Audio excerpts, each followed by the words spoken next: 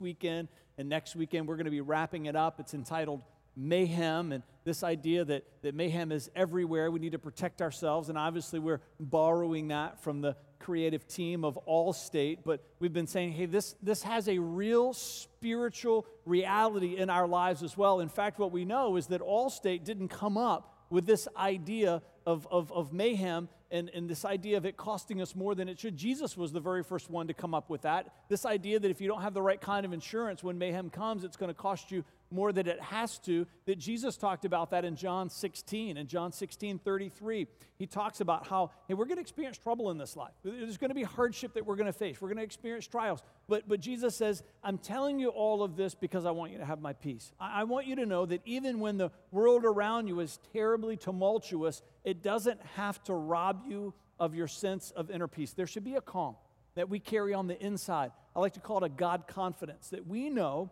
with certainty that he always has our best interest at heart and that he's in control. And so we've kind of paired that up with Isaiah 26:3. Who's anybody taking the challenge to memorize this verse? Anybody out there? A few hands, come on. Isaiah 26:3. If you've never memorized a verse of Scripture, this is a great one. It has a natural alliteration to it. It has a cadence. It's easy to remember. You will keep in perfect peace all who trust in you and all whose thoughts are fixed on you. It's a great verse because when you feel like your sense of inner peace is slipping away, you can challenge yourself. You with me? It's when in the book of Psalms where David says, my soul will bless the Lord, right? Sometimes it's okay to talk to yourself. Sometimes it might mean that you need some help, but other times, right, it might mean that you're doing something that's biblical, is that you're talking to the spiritual part of who you are, and you're taking authority over yourself. And so sometimes when you feel your sense of inner peace being displaced, you should be willing to say, I believe that, God, you can keep me in perfect peace because I trust in you and because my thoughts are fixed upon you. And you can just begin to speak that word over yourself, and it helps to ground that and anchor that peace inside of you. We've connected it to 1 Corinthians 13:13 that talks about faith, hope, and love. This idea of you will keep, that's about having a sense of hope that you can have a perfect peace in your heart. Trusting is about faith in God, and this idea of our thoughts being fixed on him, it's because we're head over heels in love with the creator of the universe.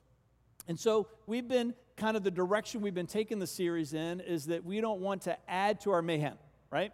So God says to us, I've got plenty of mayhem that's already planned for you to shape your character, to build your faith. Sometimes mayhem he brings into our lives by his hand because he's trying to prepare us to be understanding and compassionate towards someone in our future that we're going to have an opportunity to love on, and we're going to be able to say to them, I know what it's like because you've been there yourself. That's what the first chapter of 2 Corinthians is all about. And so sometimes he brings mayhem in our lives to prepare us to care for others in a loving way and our future in an understanding way. So we've been having some fun with this Dumb Ways to Die game, which is an iPhone app game. We didn't realize in the beginning that it was only an iPhone game, so we apologize for that, not really. But anyways, So what we've been giving stuff away, right, for the high score to this game. So we've been working up to the big giveaway.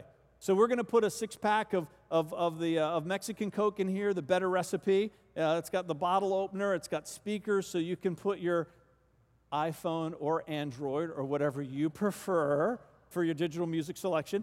And so you can plug that in and play that. And so this is how we're going to give this away next weekend. We're going to give it away next week. So tonight, if you want to be eligible for the giveaway next weekend, then you need to see Jenna. Jenna can raise your hand. Jenna, you can see Jenna. You can tell her what your score is, right? You've got to show her on your device. If you cannot show her, we do not trust you, all right? So you need to show her, right? Because there's been a lot of trash talking that's been going on behind the scenes. We're very aware. All right, come on. So you show her your device, show her your high score, she'll write down and put the number. We're going to do the same thing tomorrow morning in Williamsburg, and then next weekend we'll do the big giveaway for the coveted cooler that someone I'm sure will have on their shoulder the following weekend to boast about their victory. We'll also reveal their score, which they'll probably might be a little bit embarrassed about because it might be all that they've been doing for the last several weeks. So, all right.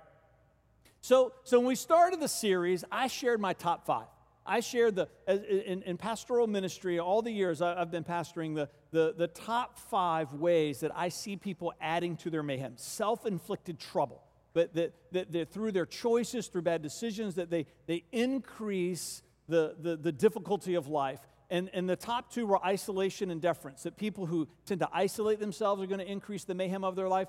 People who decrease in deference, meaning that they begin to withdraw from people that they've invited to speak into their life, people that we say, all of us should have people that we've given permission to say no to us. And as we begin to draw back from those relationships, mayhem comes. And you can get these notes online or listen to the podcast. We talked about compromise, selfishness, and then last weekend we unleashed divine disobedience. This moment we come to in times in our lives where God tells us to do something. We know that God's asking us to do something, or maybe he's telling us not to do something.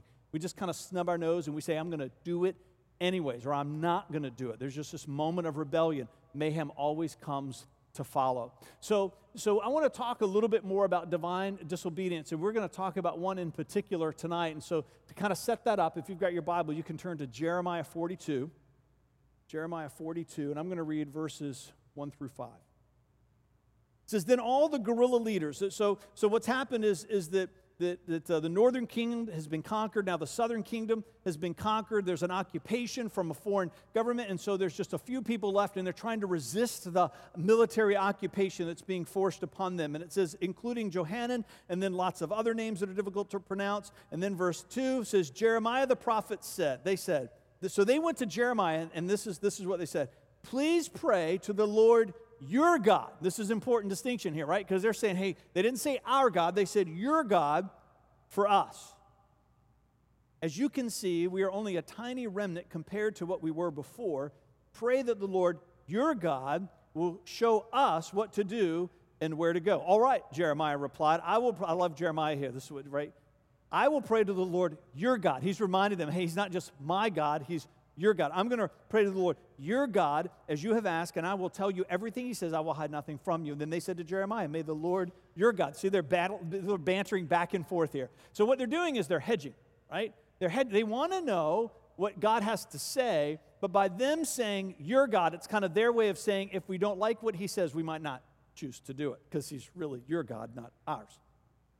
But then they give this promise, right? Sometimes what we say and what's in our heart are two different things, and sometimes what we say really betrays what's truly in our heart, and that's what you see happening in the text. It says, verse 5 says, then they said to Jeremiah, may the Lord your God be a faithful witness against us if we refuse to obey whatever he tells us to do. Whether we like it or not, we will obey the Lord. It shifts here, right? You with me? We will obey the Lord our God, to whom we are sending you for our plea. And if we obey him, everything will turn out well for us.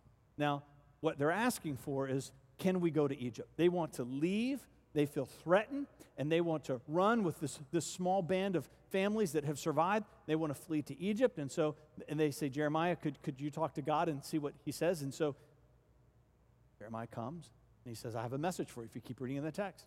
God says that you cannot go. And guess what they did? They went anyways, right? Because there's this moment of they've decided in their heart what they want to do.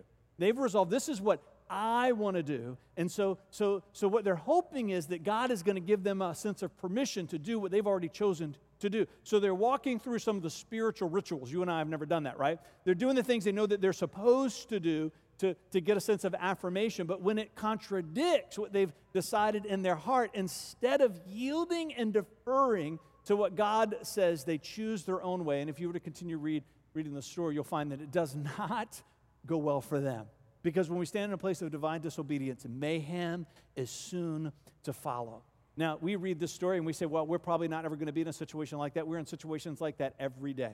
Maybe not as grave physically to us and our physical well-being, but spiritually every day God is speaking to us about doing and not doing. And there has to be something in our heart that says, God, it's not just their God, you're my God. And when what I want to do is different from what you want me to do, I want to have a heart that yields to you, to submits to you, even when I don't like it. So I'm going to make you think a little bit tonight. We like participation here at the City Life Church, but this question is going to be a little bit more specific. I'm going to explain it. What do you think is the most commonly accepted divine disobedience? Now, what does that mean? It means that people who are devoted followers of Christ, right? People who have come to the decision, it's not just your God, he's my God. In just your observing of everyday life, of course, this is what we always say, not of yourself, but as you observe other people, right? What are the most commonly accepted divine discipline. Now this one, not things that you see that everybody goes, I can't believe that's happening. Talking about the things that you see that just in general, it seems like everybody's just okay with it, even though we know it's not right. Does that make sense? All right, I see hands popping up already. I'm impressed. Chrissy? Holding an offense. Yep, harboring bitterness in your heart. Jenna? Speeding. Yeah, come on. Yeah. Don't say that in the room. There's police officers here. The Sabbath. Gluttony. Ouch. I was just at the Bell's house for dinner on Friday night. There's no gluttony at the Bell's or the Rich Acts for the military pool party. Those are safe zones. I'm laying that down. Ben. Say that. Dishonesty in the workplace.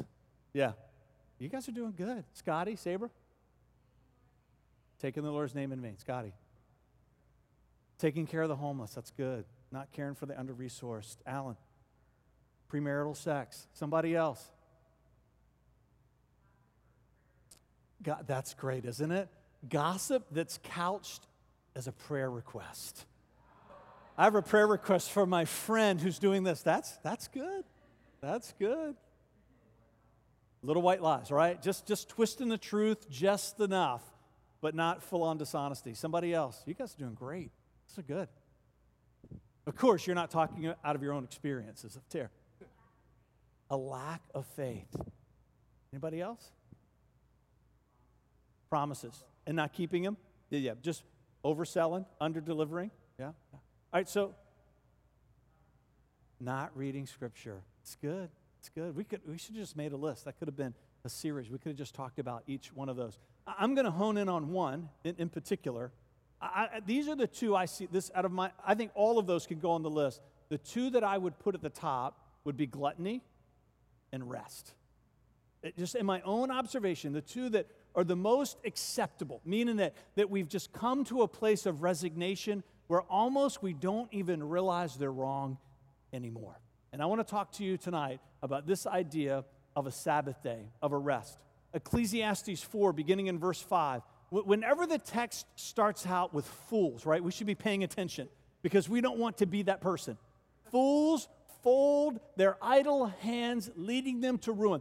People that are unproductive, people that have a sense of entitlement in life. They want things, but they don't want to ever do anything for them. Just laziness. The Proverbs has a lot to say about laziness. So does Ecclesiastes.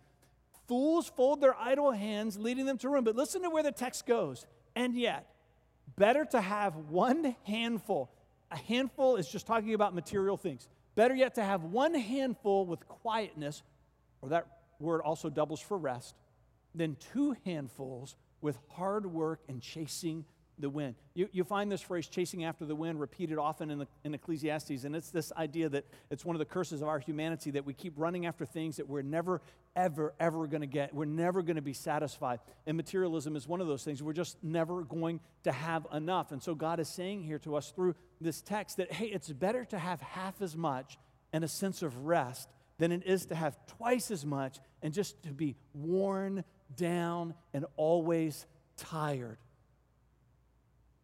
Even though God says, admittedly, from the beginning, it's not permission to not be productive. It's not permission to not meet the material needs of people that are looking to you. He's saying you can still do all of that. You can still meet needs. You can still enjoy life, but still walk through life with a sense of quietness, with a sense of rest. Isaiah 58, beginning in verse 13. We read out of 59 last week, and so remember the Bible, when it was originally written, we talked about that last week, there were no chapter and verse divisions, and so sometimes there's a flow of thought that gets lost from the end of one to the beginning of the other, and so I find it instructive that how chapter 58 ends and how it begins in chapter 59. 58, beginning in verse 13, says, keep the Sabbath day holy. Don't pursue your own interests on that day. It doesn't mean don't self-care on that day. It means don't pursue the things that are of interest to you on that day that you do just like every other day. It should be a different kind of day, different kinds of interests that you pursue. Enjoy the Sabbath. Speak of it with delight as the Lord's holy day. Honor the Sabbath and everything you do on that day, and don't follow your own desires or talk idly. Then the Lord will be your delight. I will give you great honor. I will satisfy you with the inheritance I promised to your ancestor Jacob. Yes, I, the Lord, have spoken. And this is where we read last week to kind of set off this idea of divine disobedience. But the thought just flows together. Listen, the Lord's arm is not too weak to save you, nor is his ear too deaf to hear your call. It's your sins that have cut you off from God. Because of your sins, he has turned away. It's instructive to me that the way that Isaiah the prophet was inspired by the Holy Spirit to give a list of disobediences, that the one that's given right before we're set up for this great challenge about how a lot of our suffering comes from our disobedience, it's connected directly to this idea of rest. It's huge to God. It's a big deal to God. It was one of the Big Ten. So I want to talk tonight about three things about rest. We're going to talk about rest awareness, we're going to talk about your rest attitude, and we're going to talk about rest action. And we had to work some dumb ways to die slides in there. So, all right. Rest awareness. All right, Hebrews 4. Now, this is another sermon series. We've done this series before. We're not going to go through all of these for time's sake tonight, but I want to introduce them to you. But Hebrews 4 is all about rest. In fact, the book of Hebrews, we don't know who the author of that was, so some of the books are titled by the author, and some of the books are titled by the person they're written to. And so this book is written to a young group of Hebrews who have converted to Christianity. They've acknowledged that Jesus is the Messiah. And now they're in this discipleship relationship with the early church, and somebody's writing some things that they think that, hey, if they're going to make it as followers of Christ, if they're going to be the future teachers, right, like our children out there, then we want to make sure they're taught while they understand. And so this idea of rest is one of the main texts in this great letter that's given to us. And in Hebrews 4, you find 4 specific kinds of rest, and unless you've got all 4 of these active in your life, the fullness of rest that God wants you to have is going to escape you. So there is a special rest that is waiting for the people of God. This word here in the Greek, it did not exist before until the writer of Hebrews, right? That's why preachers have a biblical license to make up words. It's right here. So it's the word sabbatismos. And what that means, it's a rest that is without end.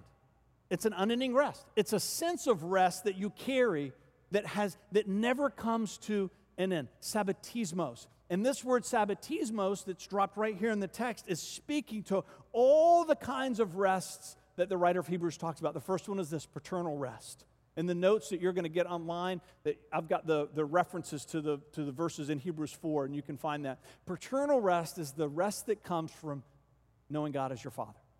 It's the sense of rest that you carry when you've made a vow of devotion to Christ. You're now part of the family of God, and you wake up every day knowing God as your best and closest friend. When you live your life with a passion-filled, moment-by-moment, governing, life-defining relationship with your Heavenly Father, there is a sense of rest that you take on.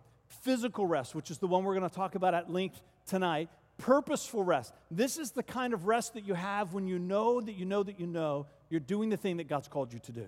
Now, that changes sometimes, right? There's seasons of purpose. What I'm called to in this season might be different from what I'm called to in that season. So discerning as those seasons change, that's one of the reasons why it's important to be part of a church family. We're around people that help us figure that out. But through whatever season that you're in, that you know, hey, you know what? I'm doing the thing. I have breath because I'm supposed to be doing the thing that I'm doing right now. I'm telling you, there is a sense of rest. And the writer points back to the Israelites. There was a sense of rest that they discovered that as they followed Joshua to take possession of the promised land. Then there's perpetual rest. Perpetual rest comes from knowing what's waiting for you after you die.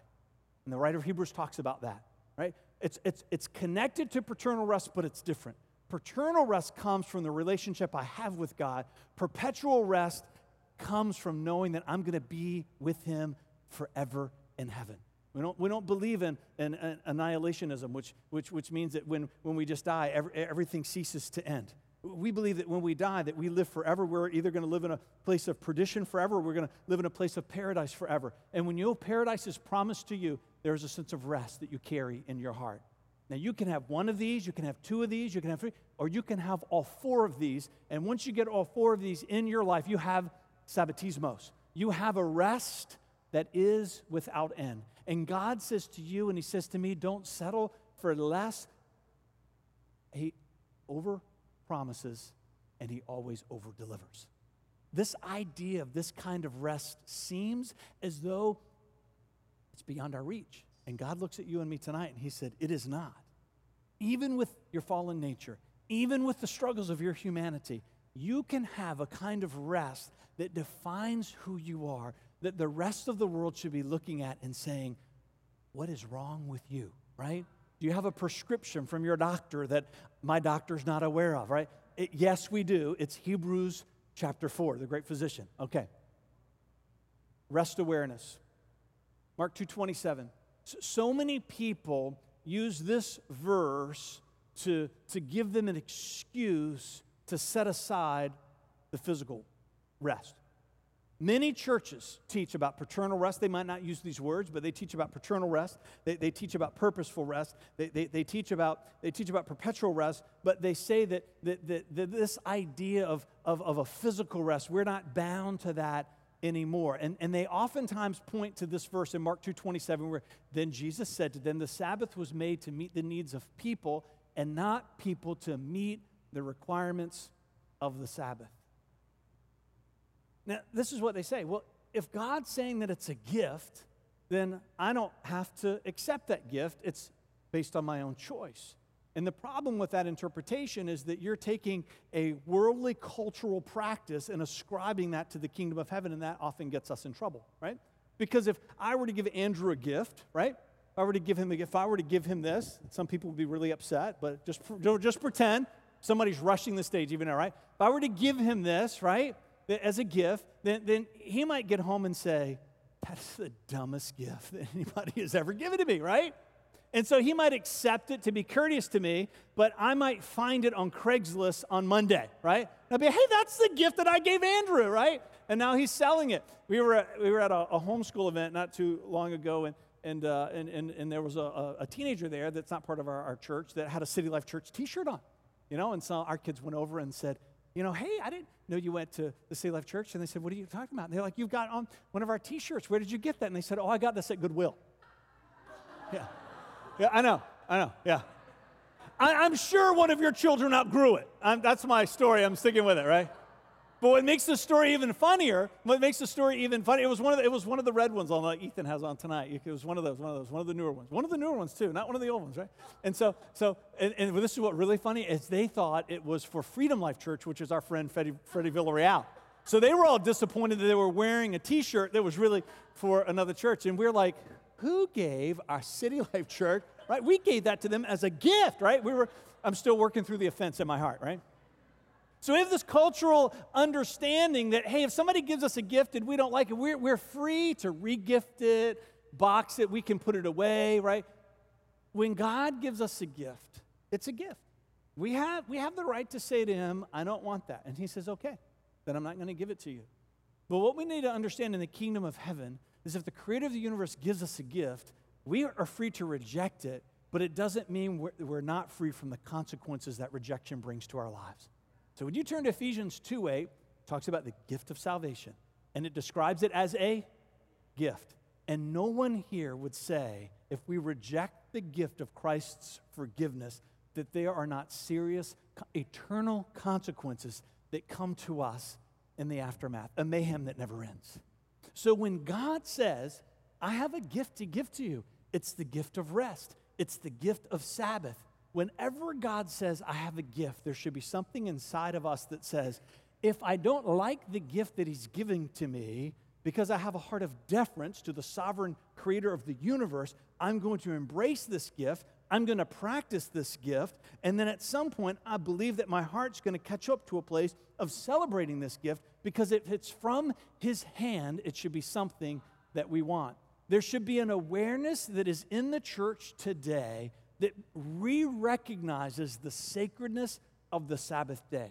There should be an awareness that's in the church, and it's going to be at the City. This is a life message for me. It's a life message for our church. We teach it at least once every year, that we want people to be aware of what Scripture says about rest. All right, let's talk about rest attitude. You tracking with me here? See, when I become aware, right, then I have to decide what's my attitude going to be towards this thing that I'm now aware of. Those of you who have children, you understand exactly what I'm talking about. There's times where they become aware of what we expect of them, but it doesn't mean that the attitude that we're looking for always follows, right? So true obedience is aware of the expectation of the authority and celebrates walking in the command. So we want to be a church that is aware of rest, but we want to be a church that has an attitude towards rest that believes that this gift that God has given to me is good, right? Not doing that is like poking a grizzly bear in the butt with a stick. That's the imagery there, in case you didn't connect that. All right. Just helping you out. All right, John 2, verse 13. John 2. Oh, come on, God's word is good, isn't it? It was nearly time for the Jewish Passover celebration. So Jesus went to Jerusalem, and in the temple area, he saw merchants selling cattle and sheep and doves for sacrifices, and he also saw dealers at the tables exchanging foreign money. And Jesus made a whip with some troubles coming. Angry Jesus, right? Made a whip with some ropes and chased them out of the temple. He drove out the sheep, the cattle. He scattered the money changers and coins all over the floor. He turned over the tables. Then going over to the people who sold doves, he told them, get these things out of here. Stop turning my Father's house into a marketplace. It was not bad that they were selling things. The problem when you study the history there is they were taking advantage of people. With me? It's like when you go to an amusement park and you've got to pay $14.28 for a bottle of water, right? They know that they've got you there and you've got really no choices. And so what was happening in Jesus' day, the Jewish temple would not accept Roman currency, so they had to take their Roman currency, they had to convert it to Jewish coins, and they charged them an exchange rate that was it was sinful. They had to make certain kinds of sacrifices, and so many people traveled from far away, and they couldn't bring livestock with them, and so they would get there, like going to an amusement park, and they had to pay more than what they should have to pay. And so Jesus said, hey, you are taking advantage of people, and I don't like it. Now let's keep reading. Where am I? All right, listen to what he says here. He says, stop turning my Father's house into a marketplace. Then his disciples remembered this prophecy from the Scriptures. Passion for God's house will consume me. It's powerful, isn't it? God doesn't just want obedience. He wants passion. He doesn't just want us to do what we're told to do because he's told us to do it. He wants passion. He wants zeal. He wants something inside of us. Now, it might be that it might not come right away, and we teach that principle too. We talk to married couples about this, that right feelings follow right actions, and the world has it backwards. The world says, well, if I don't feel it, I'm not going to do it. Well, then the problem with that is you're not ever going to do it because your heart seldom feels the things that it's supposed to. The biblical principle is that right feelings follow right actions.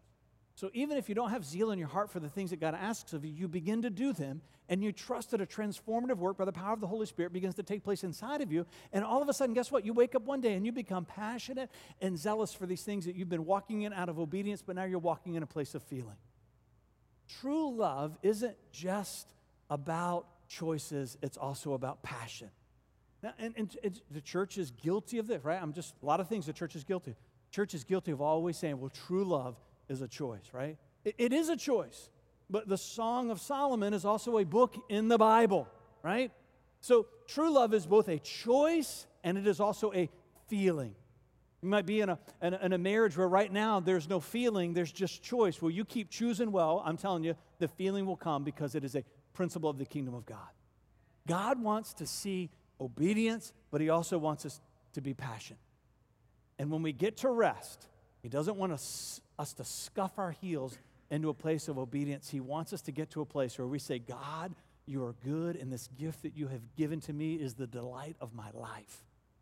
So when you turn to Exodus 20, you don't have to turn there. We're not going to work through all of these texts, but in Exodus 20, we're giving 3 words that speak to the attitude that we're supposed to have towards rest.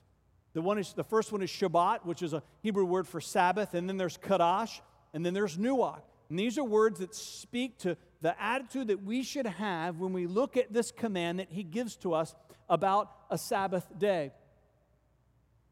Sabbath is to repose. That is to desist from exertion, to cease. It means to celebrate. It means to leave. It means to put away or to put down. It means to make to rest. It means to rid. It means to still. It means to take away. Let's look at Kadash. It means to be clean spiritually, a sense of being clean on the inside. It means to appoint. It means to bid or consecrate. It means to dedicate. It means it's hallowed, which means that it's sacred. It's unlike other things. It's holy. Prepare, proclaim, purify, and sanctify. This is my favorite one here, Nuach, which I think would be a great name for a boat if you have one big enough for a name. Just come right to the end. Comfortable, convenient, and easygoing. How many of you need a day that's just comfortable and convenient and easygoing? There should be something inside of us that says, God, this gift of rest, I want to take this gift of rest. I'm beginning to see now that this is something that you want me to walk in and live in, and I want my heart to come to a place of attitude where I'm excited about this idea of a Sabbath that I can set aside. It's going to be a day. My attitude towards this day is going to be different from any other day because it's Kadash, because it's holy, because it's sacred. It's not just some empty religious ritual. It's something that's special to you. It needs to be special to me, and as I'm walking through this day, I want to be nuact. I want to be comfortable. I want to be convenient. I want to be easygoing, and when I wake up the day after, I feel refreshed and I feel invigorated. I want to ask you 9 questions. That might have been on another slide a little while ago. I probably blew by that in my enthusiasm. So let me ask you these 9 questions. So what if there was a leader here at the City Life Church who was described by any one of these things? So this is a restatement of 9 of the 10 Commandments. What if there was a leader here at the City Life Church who actively worshiped other gods and actively participated in other religions? What if there was a leader here at the City Life Church that made idols in their garage, prayed to them, sold them, made money off of them, and worshiped them regularly? What if that was a leader here at the City Life Church? What if there was a leader here at the City Life Church who spoke with profanity, especially using God and Jesus as curse words? What if there was a leader here at the City Life Church that spoke disrespectfully to their parents, spoke of them publicly in derogatory ways? How about a leader here at the City Life Church who openly endorsed murder out of vengeance and anger as being appropriate? What if they practiced an open marriage relationship with their spouse? What if dishonesty for personal gain, that their attitude towards that is that it's just a part of life?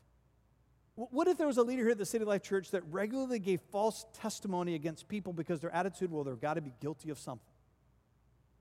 And what if they believed that envying your neighbor's possessions was a great way to motivate yourself to get more stuff? You could not get out of this church fast enough, right? Or I would hope that you could not get out of this church fast enough, right? I'm not talking about people who make mistakes. I'm not talking about, you're looking for a church where their leaders are perfect. If you're looking for that, you're not going to find it here, so don't come back next weekend, right? Because we're not perfect. What we're saying is, if these characterize their life, right? If this defines who they are, they're just open about it, brazen about it, bold about it, you would say, without a moment, say, even if you were not a follower of Christ, you would say, there is something wrong about that, right? There would be something inside of you intuitively that says, hey, there is a disconnection, my friend, with what you profess and what you practice. In fact, it might be that some of you here, maybe you've been away from the church for a long time because you just got tired of being a part of a church where there was a continual disconnection between what people professed and what people practiced, maybe with some of the things that are on that list. But those are just 9 of the commandments. There are 10. And the 10th one, the one that we left out, is rest. And at some point, I don't know when, I'm not enough of a historian to put my finger on it, maybe people have studied it enough to do that, and say something happened to the church when rest stopped being sacred, and we took the 10, we edited them, we read 10, but we only have a sense of it being wrong with 9.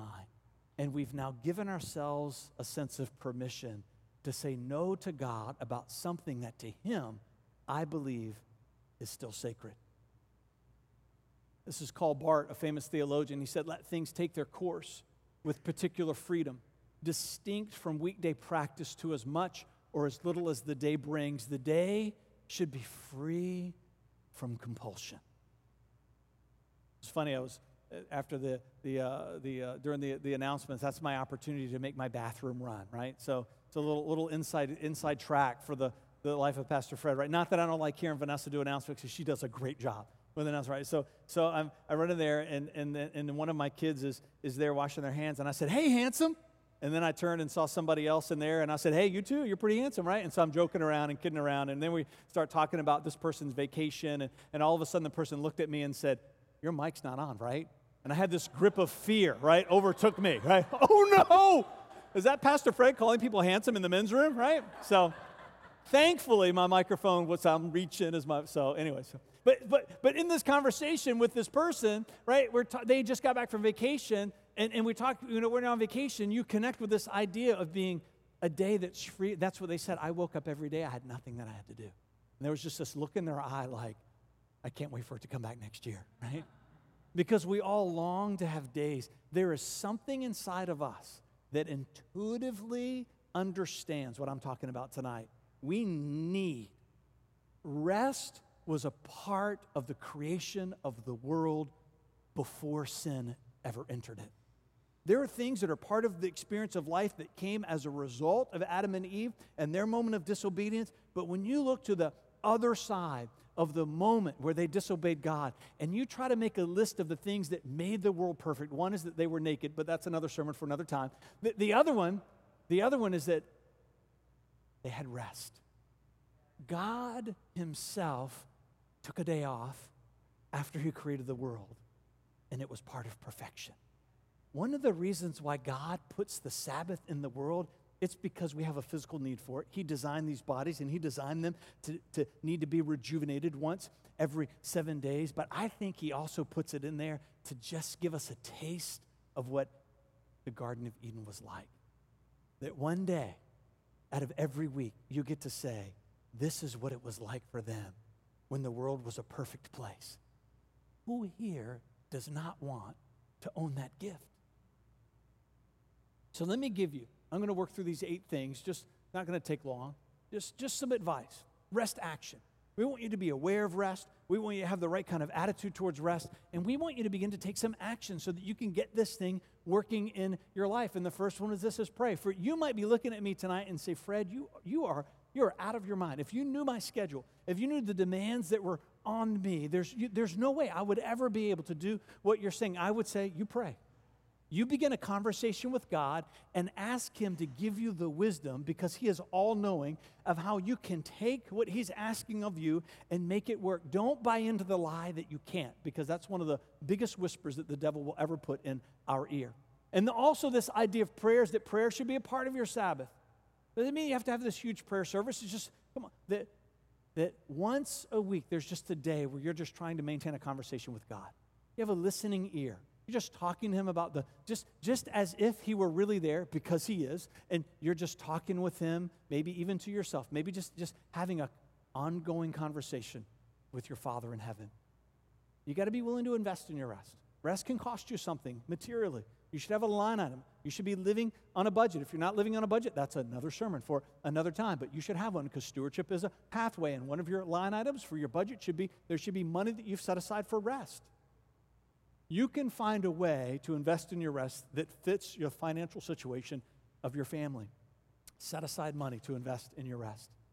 You got to be willing to protect it, right? The devil does not want you to be fully invigorated as you step back into your life and to resist the temptation that he's going to bring to your life. I'm going to read a quote from a favorite author of mine, John Ortberg, but he says the greatest enemy of Christian character is fatigue. It's fatigue. The devil does not want you to be rested. He wants you to be worn out and worn down and tired and weary. This idea, if you leave here tonight and say, you know what, we're going to do it. We're going to take some steps. I'm going to talk about that. It's going to be one of the 8. We're going to take some steps. I'm telling you, everything that you could imagine that could try to stop you from having that day, it's going to happen the day before or the morning of. You with me? How many people, when you wake, you say, you know what, I'm going to start reading the Bible. I'm going to get into a routine, right? That alarm clock goes off that next morning, and you're the most tired that you have ever been in 25 years. Am I telling the truth, right? You with me? When you make a decision to make great strides, there's always going to be great resistance. You should expect that. You got to push through to gain the prize that God wants you to have. You got to say, we're going to protect this day. You got to be flexible. For you, it might be that it starts at noon on one day and finishes noon the next day, right? It might be because of your work schedule. It might not be able to at first be a full 24-hour cycle. Maybe it's 2 evenings back to back in a week. You with me? Don't fall into the perfectionistic, wow, that's a really hard word to say, mindset that says if I can't do it this way, I'm not going to do it at all. Do something. Even if the only thing that you can do is set aside 1 evening every week just to get started, that's a great start. And God will help you grow it from there. Ultimately to the place where you will have a 24-hour cycle, and sometimes that day might need to move for you. You might have to shift that day around. It takes some planning. But you've got to be willing to be flexible because of the demands that might be on your life. Family. See, what can't happen is tomorrow morning, dads, when you wake up, disappear, and when your wife texts you, where are you? Pastor Fred say, this is my day to rest. I'll be home later. No.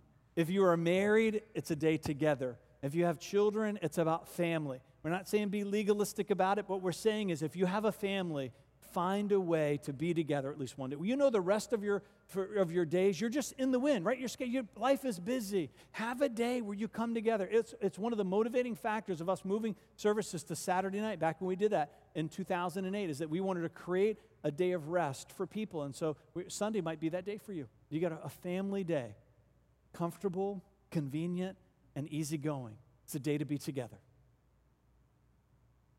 Learn from others. If you're here and all this is brand new for you, then find some people that are practicing rest.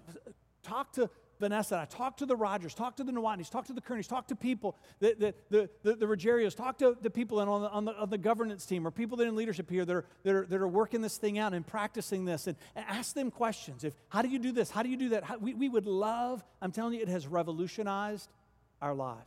Now, you might be a type A driving personality like we are. The first time you do it, it might not be a fun day for you because you're addicted to adrenaline. You with me?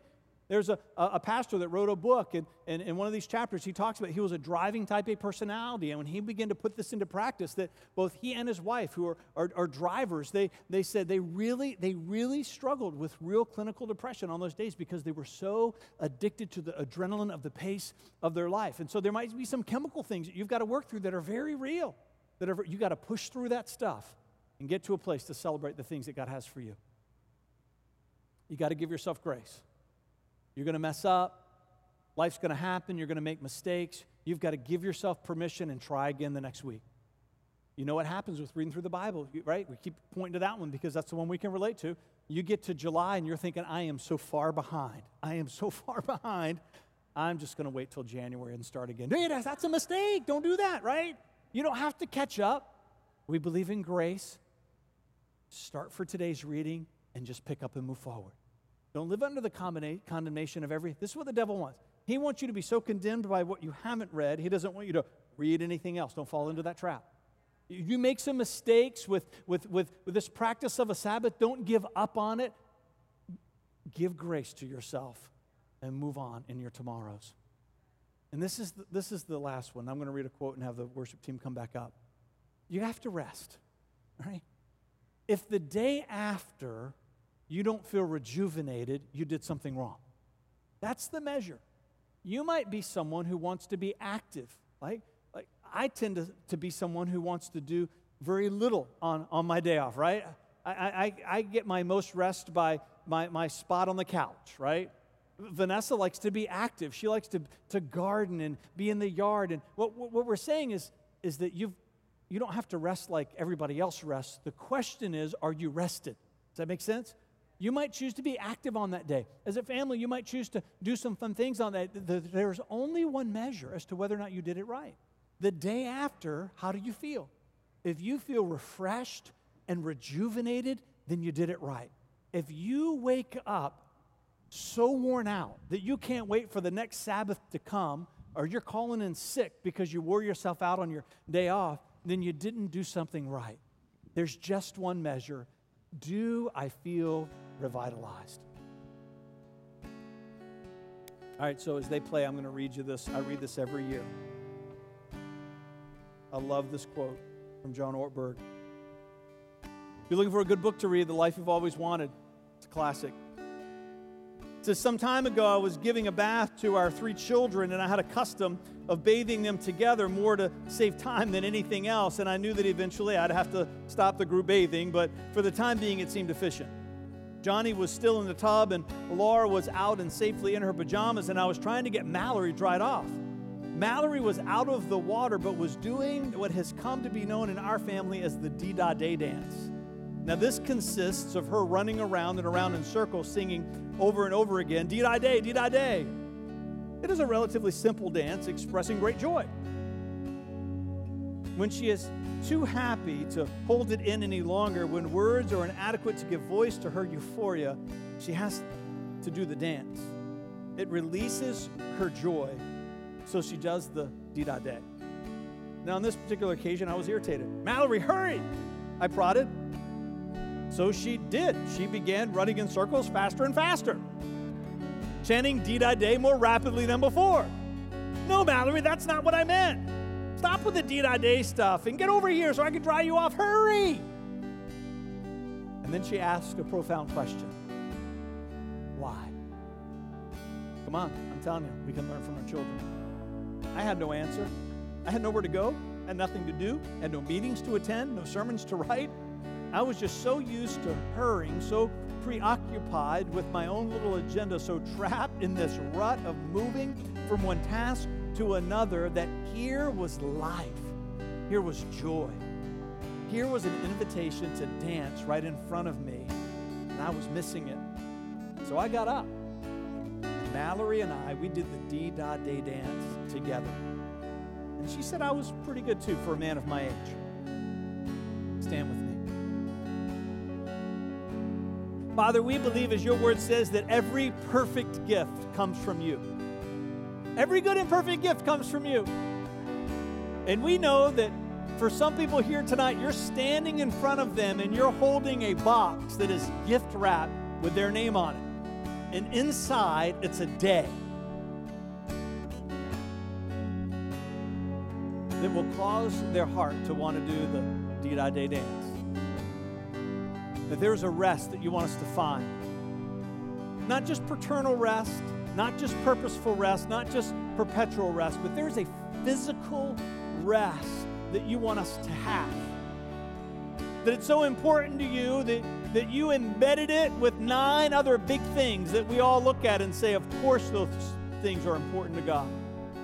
God, let it be that all of those things be just as important to us as they are to you. Especially this idea of a Sabbath, especially this idea of a day, the Shabbat, that it would be Kadash, and that on that day that Nuach would speak to the very sentiment of our heart, comfortable, convenient, and easygoing. Let's worship together.